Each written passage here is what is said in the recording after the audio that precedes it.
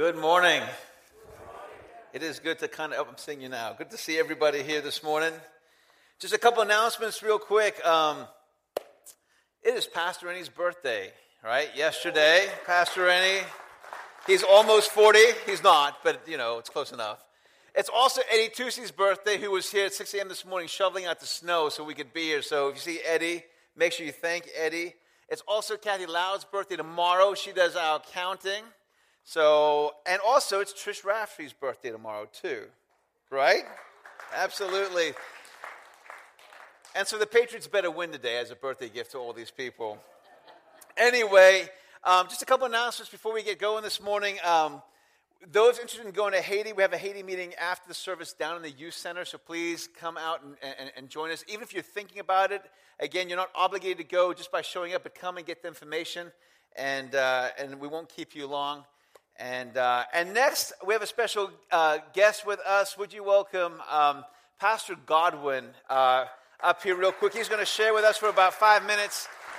If you recall, we've been doing 1027 projects, and one of the projects that we did was one that he is overseeing in charge of. It's building a hospital in Ghana in a remote place, and also sending out ambulances to very remote places where people can't actually get into the hospital. And so we got behind him financially, and he does many other things, but it's good to have you with us. Would you just share with us what God is doing? Thank you, Pastor Selwyn. Can we appreciate him? Thank you. I always tell churches that sometimes we don't know what we have until the Lord transfers them. And I believe that God has blessed us with a unique man of God and woman of God. Before I share what I have, I was sitting at the back during the first service, and I felt the Holy Ghost speak to me repeatedly the word focus. And I was like, God, what is this focus about? He says, I'm calling my people to focus. And it is in when we focus on what he's called us to do, that is when we begin to see his glory. And which was kind of a confirmation of what Pastor preached. So in Africa, we lead a ministry called Meaningful Life International. Meaningful Life has a passion to take the gospel to every corner of the earth, especially in the areas where most preachers don't want to go, because it's getting highly dangerous. With Boko Haram and ISIS and all of that, we work in Islamic strongholds. And part of what we do in breaking the iron gates is to go there and love on them, show them the love of Jesus. So we go with fresh water, provide water for those who are still drinking from mud holes. We go out to places where people are so sick but they don't have access to health care. And we bring them health care, and in the process introduce Jesus to them. And some of the things we have done so far has been just amazing, to the glory of God. We have planted several churches. We have seen Muslims come to the saving knowledge of Jesus because you have given and because you have supported us. What is hot on our radar right now is a missions clinic the Lord has laid on our heart. Because some of the cases we are confronted with, we cannot treat them on the field. We cannot have surgeries under trees. And so we are building this health center. We have raised hundreds of thousands of dollars already. We are at the last lap raising about $165,000 to equip the clinic. And December this year, we'll begin to go to the rural places with ambulances and minister to these Muslims that Jesus loved them equally. And we are calling on all of you to partner with us. Sometimes you think about huge amounts. No, God will probably just have you to give the small amounts. The ones, the 10s, the 50s would go a long way to ensure that Jesus is preached in every corner of the earth. I will have more information at the Connect Center. And I want to thank David and Barbara Boaben, and also Doris and Munaya. Anytime we come here, they become our families. And so, church, God bless you again. There's a tangible presence of the Lord here, and I believe that God is going to heal us many. God bless you. Bless. God bless. We thank God for people like Pastor Godwin and his family. God positions people, and he's positioned Pastor Godwin there at such a time as this, and God is using him. And God has used you as well in your giving and to support and send them out. But I want to pray for him, but I also want to challenge you. If God speaks to you, go have a conversation with him. God may lay it on your heart to support personally, in addition to, or maybe even go. But like I said, first of all, if God tells you to go, ask him first, then go.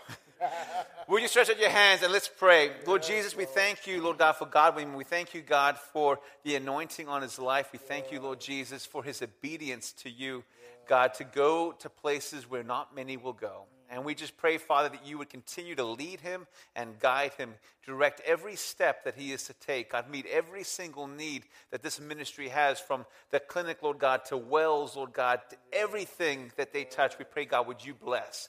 Would you break down the bars that try to hinder them, Lord God, from going out, Lord God, and would you prosper them and bless them, be with his family and protect them and keep them, and pray, Lord God, that through their ministry and through his obedience, Lord God, that many would come to know you. We ask this in Jesus' name. Amen. Thank you, Pastor. Appreciate it. Yes.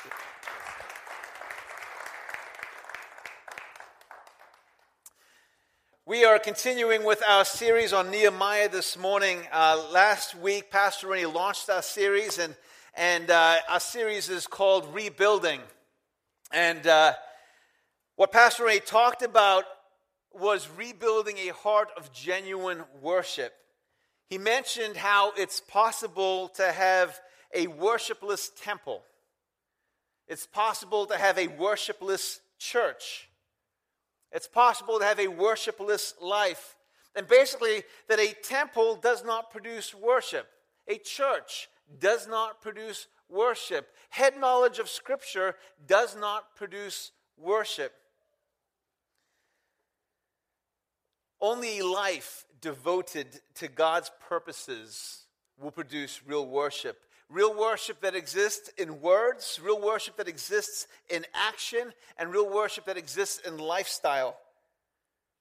But because of a worshipless temple, we find Ezra going to Jerusalem. To give you a little bit of history here, in 586 BC, the temple in Jerusalem was destroyed, and the Jews were taken into exile. Many years later, the first wave of exiles returned. They began to build the temple. It was held up for a little while, and then they finally completed it.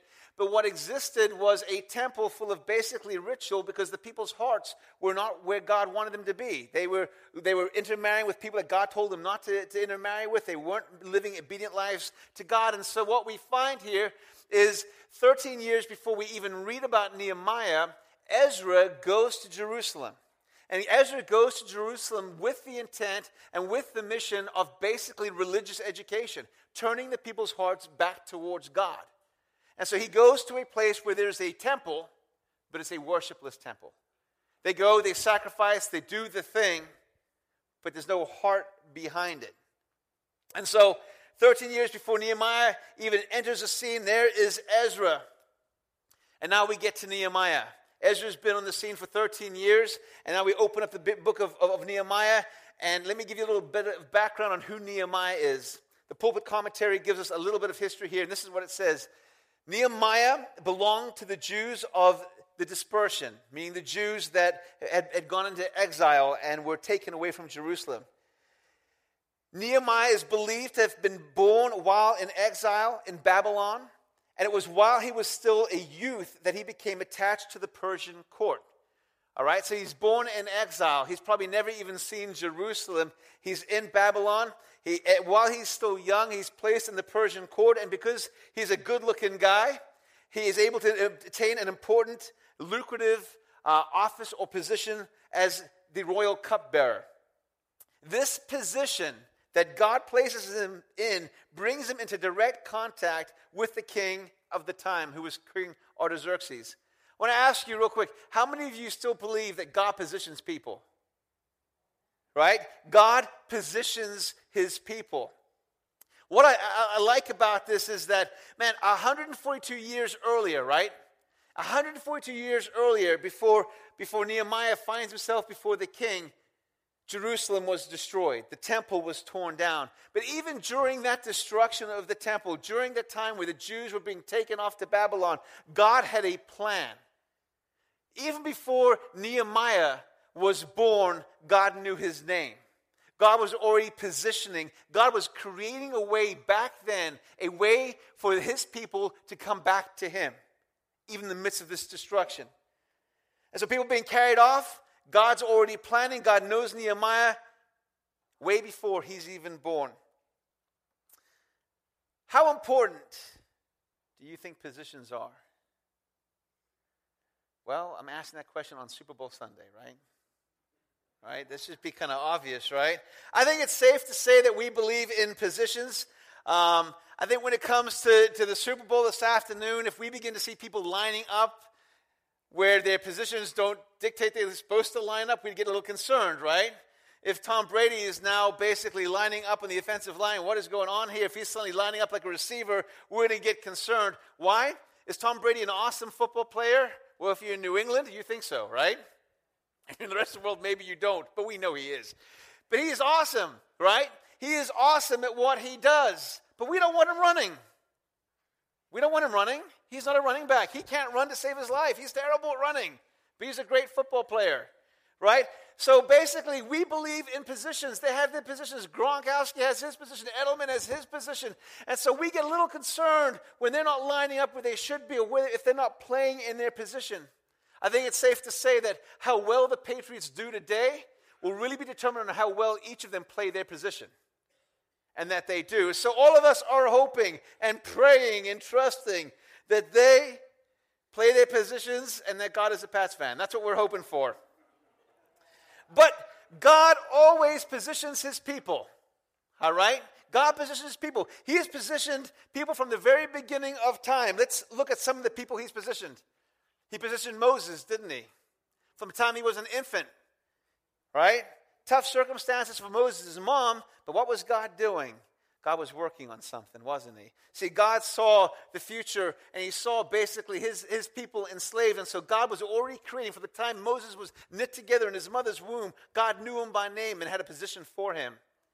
And he was going to lead God's people out of bondage into freedom, wasn't he?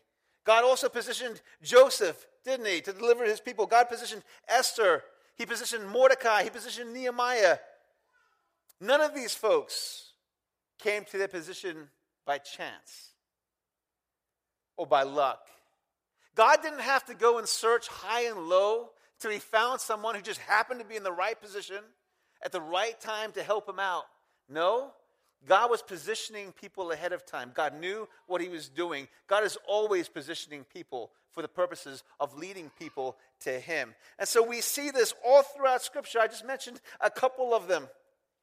But here we find some 142 years after the destruction of Jerusalem, we find Nehemiah. Nehemiah who'd been positioned by God. Nehemiah who was living far away from Jerusalem. And like I said, it's highly possible that he had never even seen Jerusalem.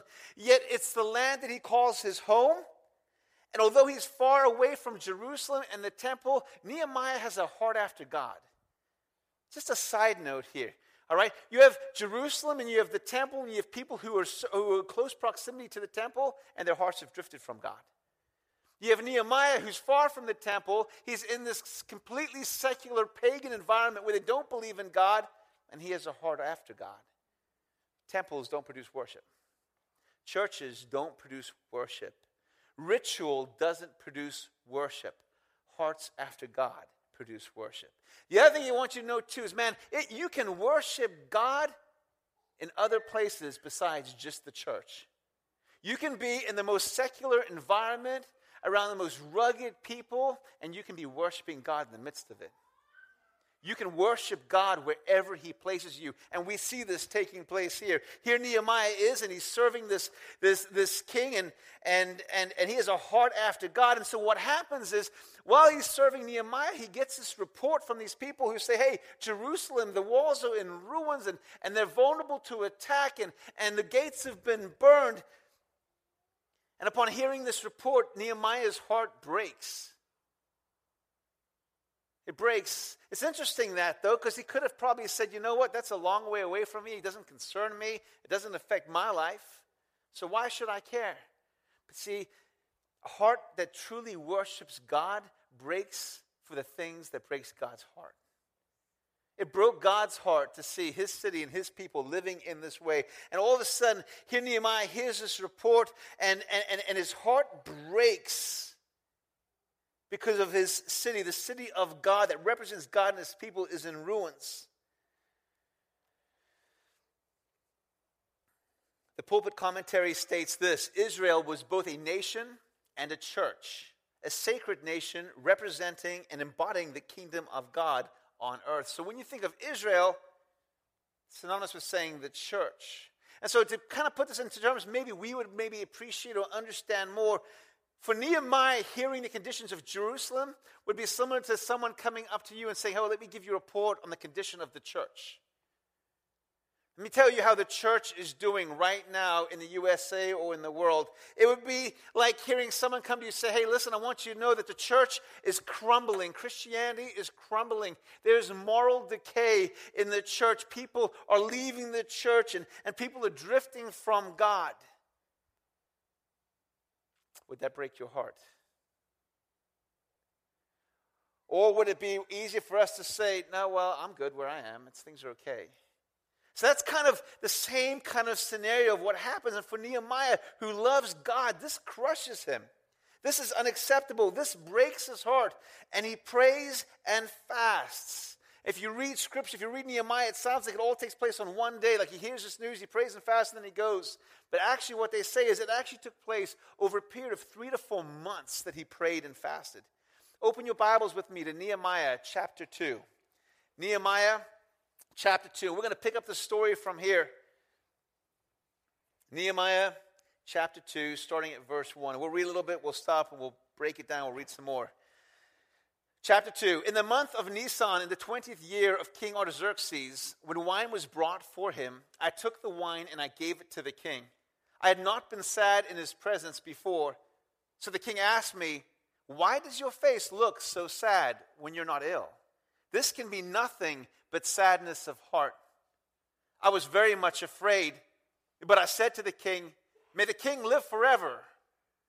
Why should my face not look sad when the city where my ancestors are buried lies in ruins and its gates have been destroyed by fire?" Let me pause here real quick and kind of break down for you exactly what's happening here.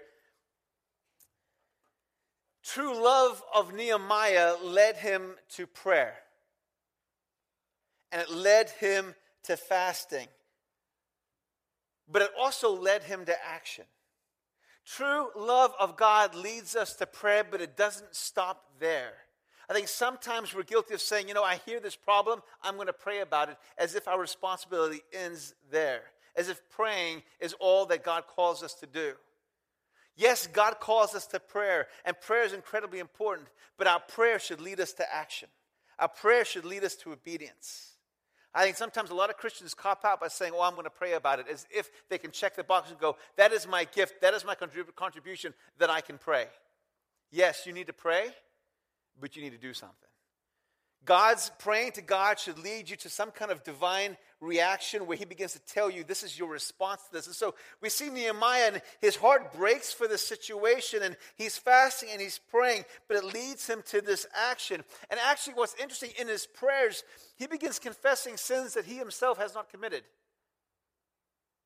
He prays and confesses sins for Israel, and he concludes himself saying, we have done this. We have turned our backs on you, God. And then he recalls to God, these are your promises to us. Your word says that if we return to you, then you will return us. And so he agonizes with God, and he prays to God, and he fasts for 3 to 4 months. And then he finds himself in the presence of the king. But see, he recognizes, after praying and fasting, he recognizes his position. He prays, he fasts, and suddenly he realizes, wait a second, I stand in a position, I stand in a place where I might possibly be able to make a difference, where I might be able to do something here. I'm praying and fasting, I'm concerned, but man, here I am in this place with the king, and this king has power, and this king has authority, and I have his ear, and I have been placed here right now. Wow, what if I could do something? But see, even that thought was risky. See, this wasn't done. You can't just go up and approach a king. If things went horribly wrong, if this king didn't show favor to him, man, things could be terrible for Nehemiah. See, his position as cupbearer was a prosperous, rich position. He occupied a high office in the court of the Persian monarch. And so he finds himself in this royal position and with this desire to say, man, I should be doing something. But he also finds himself in a place that he could make a difference to Israel, make a difference to the Jews. But to do this, to make this difference, would require him to approach the king. And to approach the king is a sin against the fundamental doctrine of the Persian court life. It would be him taking advantage of his position and approaching the king. This wasn't done. This wasn't allowed. This wasn't tolerated. In fact, if he were to do this, this could cost him. At a minimum, it could cost him his position.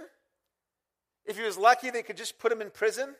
See, just to look sad in the presence of the king could have you executed immediately, because it's disrespectful and it's rude. And so here's Nehemiah, and he's got himself, his heart is broken for what's happening in Jerusalem, and he's been praying and fasting, and all of a sudden, you see in Scripture where he says, I was the cupbearer to the king. All of a sudden, in the midst of this wrestling and this heartache, he recognizes, man, I have position, I have an ear of the king. And with that recognition comes great concern. With that recognition comes great fear. With that recognition comes this challenge. Man, what do I do? I could do something here. But if it doesn't go right, I could lose everything, including my life. But if it goes right, man, I could make a difference here. Man, he's in this catch. What is he going to do? What if this actually worked? His opportunity was scary, and it filled him with fear. But stronger than that fear that he faced was the heartbreak that he felt. And his heartbreak grieved him to the point that he would risk his life, that he would risk his job, his security, his well-being, and move beyond the safety of his position and approach the king. Sometimes I wonder when I look at this too, you have to think, man, as he was wrestling with this, man, I could lose my job if I go through with this thought that I have about approaching God. Do you think he was concerned about losing his job? Or maybe for the first time in his life, he realized what his real job was. Maybe for the first time in his life, he suddenly realized, wait a second, this whole positioning here from the time we've been in exile and God putting me in this place has not really been about taking care of the king and testing his wine and his food. No, God has positioned me here at such a time as this for now the kingdom of God. And maybe for the first time he suddenly realized, wait a second, my real job is to honor God in my position. And so maybe for the first time in his life, he said, no, I found my purpose. I know it makes sense. Whatever the case might be, it doesn't take away the fear from him. He embraces his position. He realizes his audience. He realizes the authority the king has and how God has placed him there at such a time as this. And so there he does. He finds himself standing before the king. He goes into the presence of the king, and he's serving the king, and man, this is now go time. This is the moment of truth, and all of a sudden the king sees his face, and his face is sad, and the king calls him out on it immediately. Why is your face so sad? Do you realize at that moment, his life hung in the midst? Just by the recognition that the king saw he was sad in front of him, the king could have said, execute him, get him out of here. That's rude and disrespectful to me. So at that moment, it is on. It's now or never. It is happening right before his eyes. And so he is there, and he's standing in front of the king. It's his moment of truth. He's embarrassed. He's trembling. And at that moment, the first thing he does before he even responds to the king is he prays. It was one of those emergency prayers, right? Those times you're like, oh, God, help me. But because he had a prayer life with God, God heard him. And so he finds himself here. His life is hanging in the midst of it. It's a challenging, terrifying moment. We don't know what's going to happen to him. He doesn't know what's going to happen to him. And he says, God, give me favor here.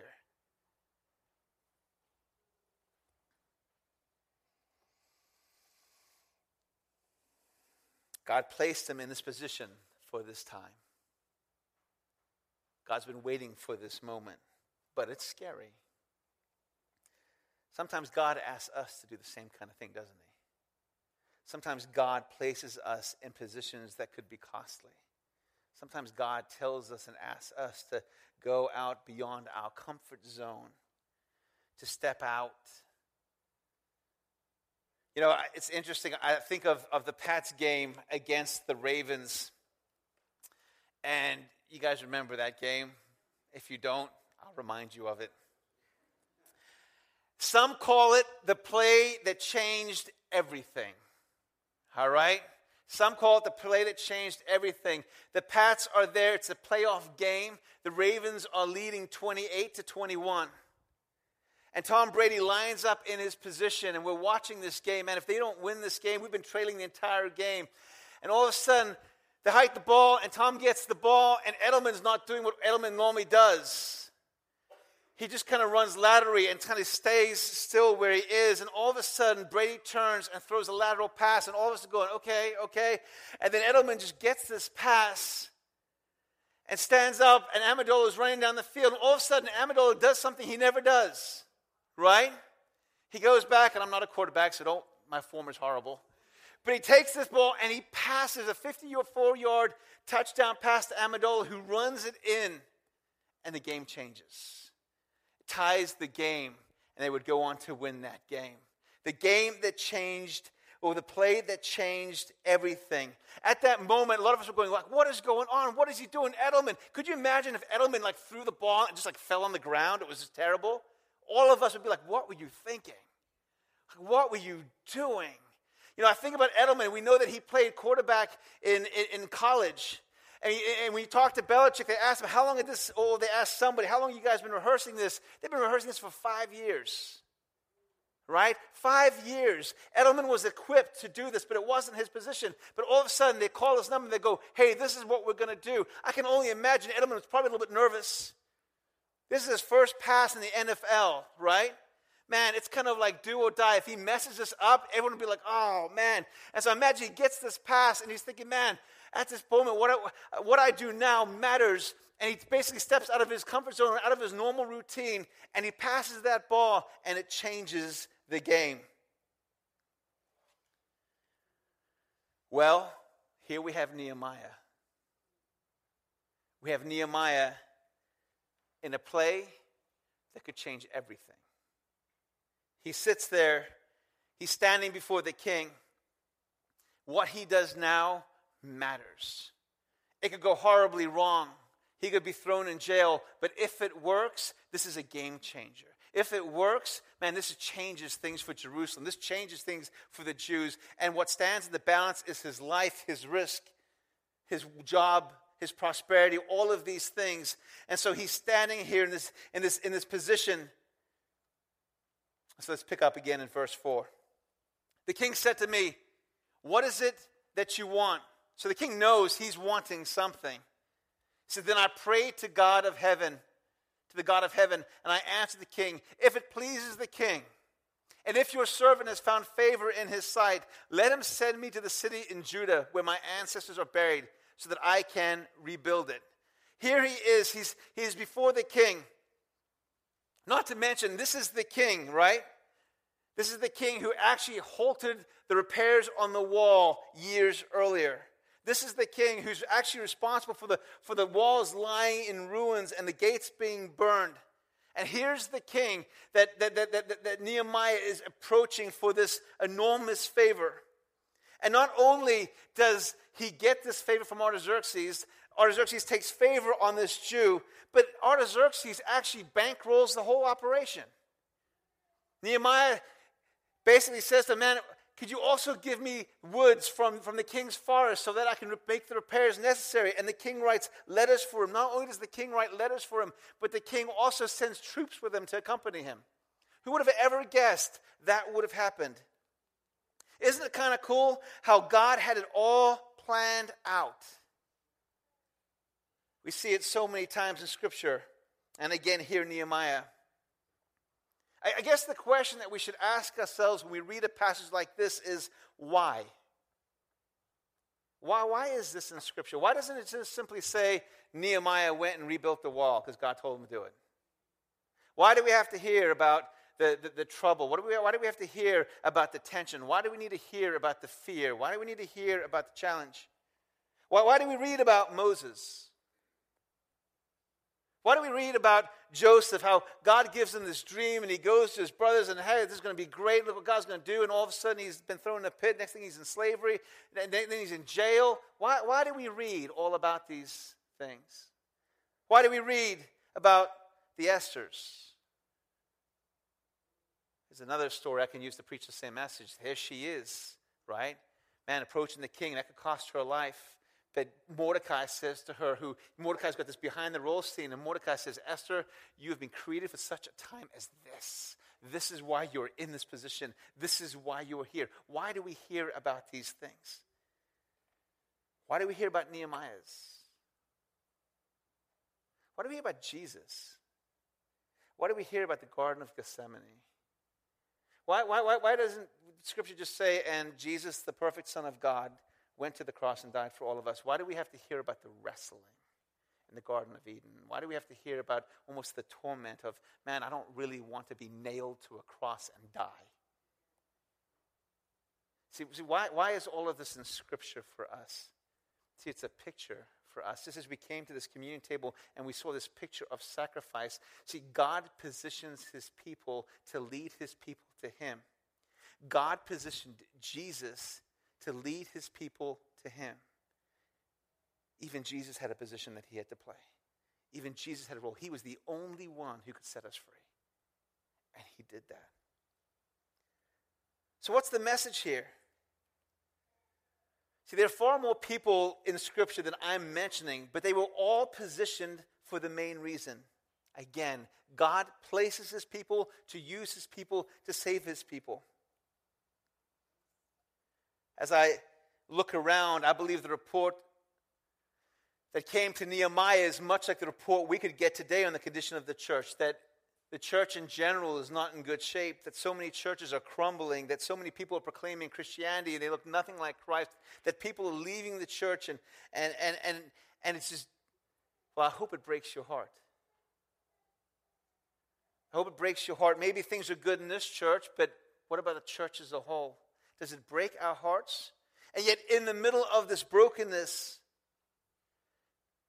God positions you. See, if God is the same yesterday, today, and forever, and if God positioned people yesterday and in Scripture, it stands to reason that he's still positioning people today. Do you realize that God has positioned you?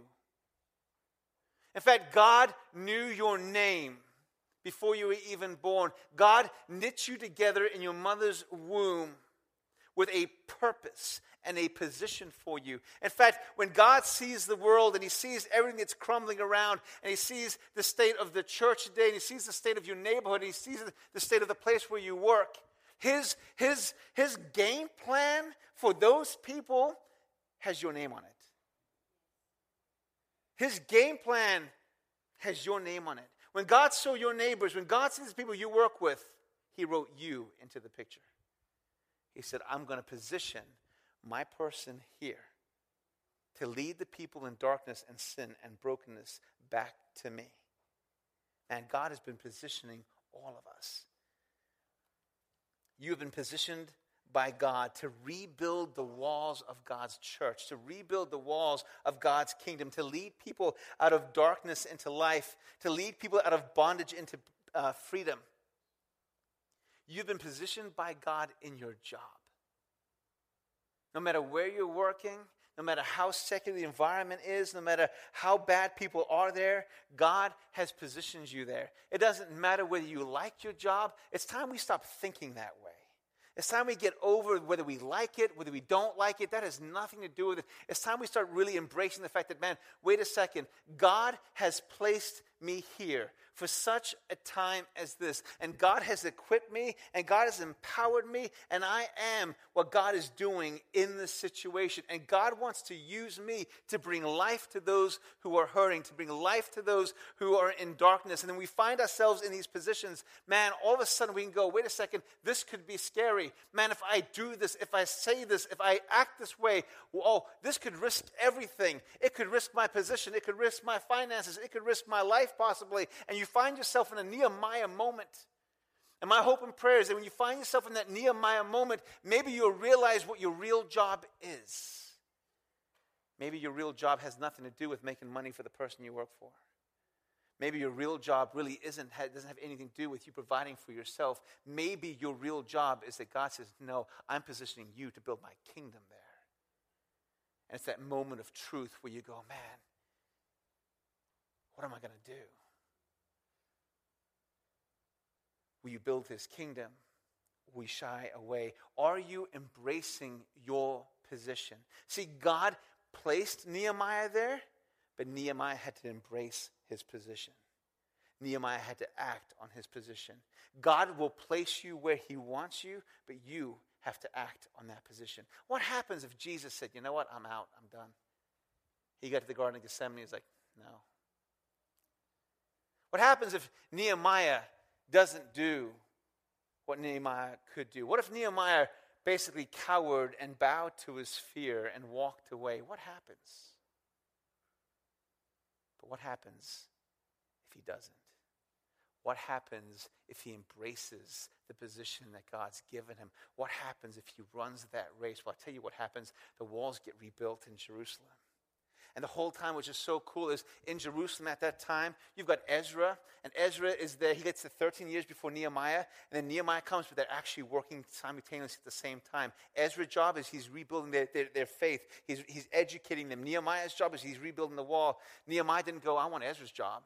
And Ezra didn't say, well, I'm tired of working with people. I'd rather work with bricks. Let me have his job. No, they basically embraced their position. Their positions were different, but their positions were from God.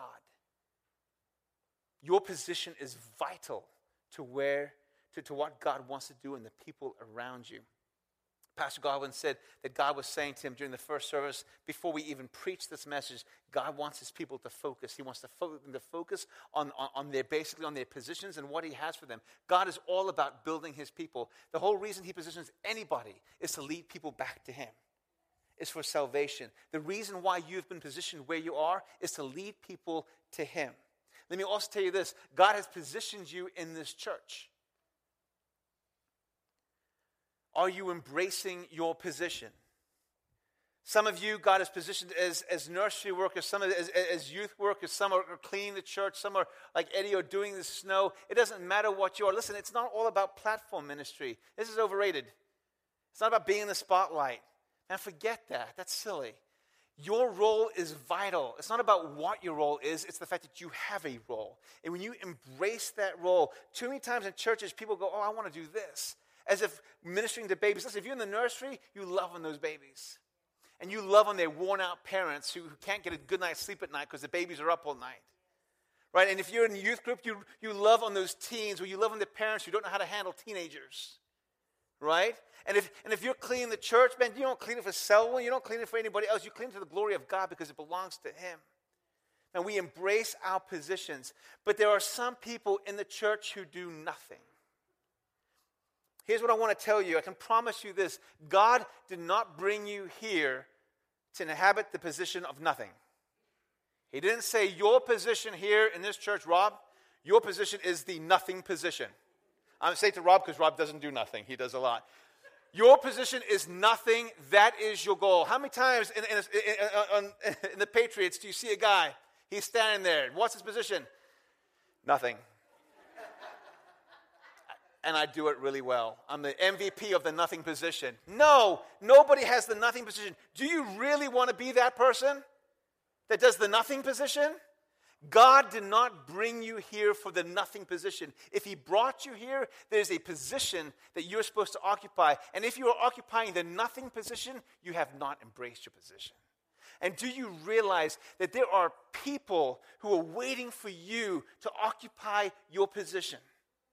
Do you realize that game-changing moment where Edelman throws that pass to Amendola, that changed everything? Do you realize Nehemiah's position and what he did was a game-changing moment? Do you realize that you are someone's game-changing moment in their life? You go back to when you got saved and when you found Christ, chances are many of you in this room could go back and go, there was this person. And they don't even know what they said or what they did, but they said something or they did something. And maybe it was insignificant to them, but to you, it was a game-changing moment in your life that came at the right time. And in your mind, you'll always go, man, I am so thankful to God. They may never know it, but what they said changed my life. Do you realize you are someone's game-changing moment if you will embrace your position? If you won't cower to fear, if you will run the race that God has for you, and if you will finish it strong. I love what the Patriots say right now. They just say, basically, the Patriots, do your job. Do your job. And the last thing the Patriots have been saying right now is, let's finish it. Man, let's finish it. Let's do this. I want to say to you guys, man, finish it. Finish what God has done. We don't have much time on this earth, and God has given you a position. Occupy it well. And run for Him. And finish the job. And finish strong.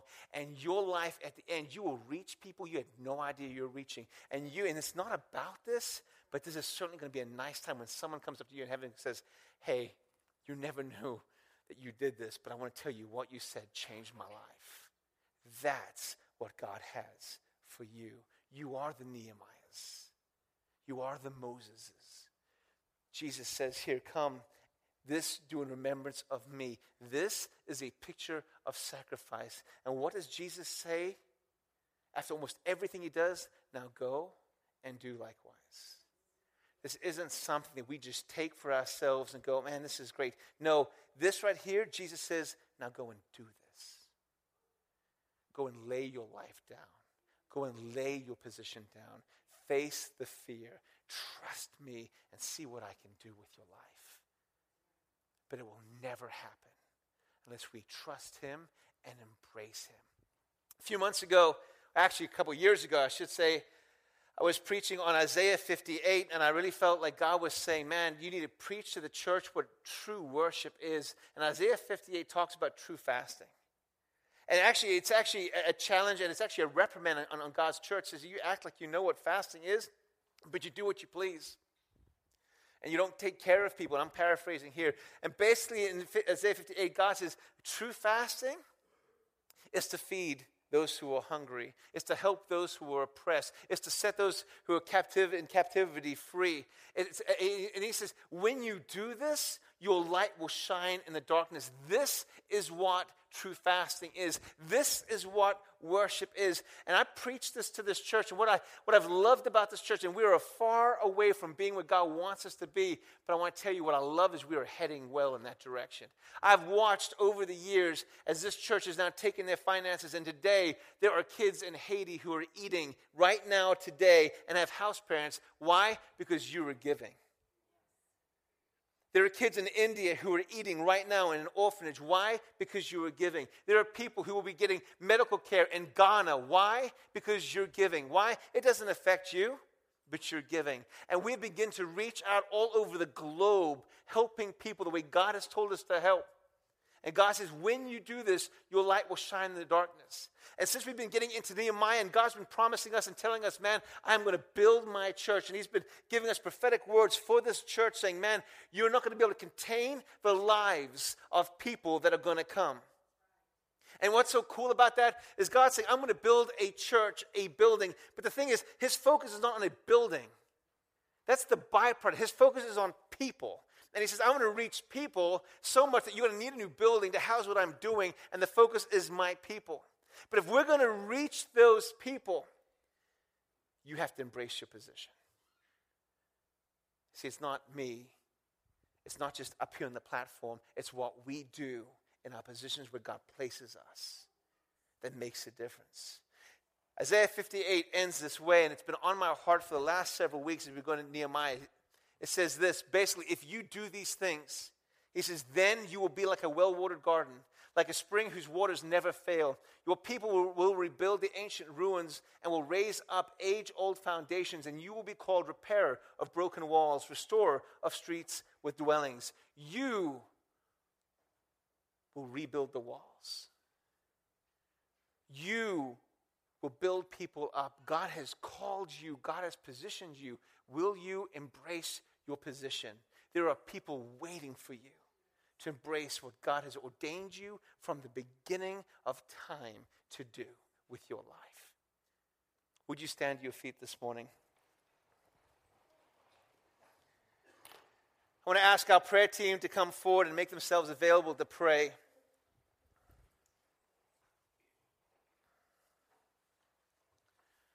You may look nothing like the person next to you. Your skill sets, your abilities may be nothing like theirs, but God has given them to you to be used to glorify His name. I don't want you to respond to Selwyn. I don't want you to respond to just a message. I want you to respond to God this morning. If God has challenged you, if God has spoken to you this morning, maybe God's saying to you, you know what? You have not embraced the position that I've given you. Maybe you've been running in fear. Man, embrace it. Come to God. Ask Him to strengthen you. Ask Him to help you. Ask Him to show you how to live and how to find your role. If you don't know what it is, man, He wants to have that conversation with you. He wants to lead you. This is a conversation He wants to have with you. You were born for this. You were made for this. What you do now matters. Will you go out and will you change someone's life? Will you embrace the fear? Will you trust God? And will you go where He tells you to go? Let's not talk about church. Let's not just come here and sing songs. Let's be the church. Let's just not talk about how Jesus laid down His life for us. Let's lay our lives down for those around us. Let's love. Let's embrace. Let's lead people to Christ, because that's why we are here.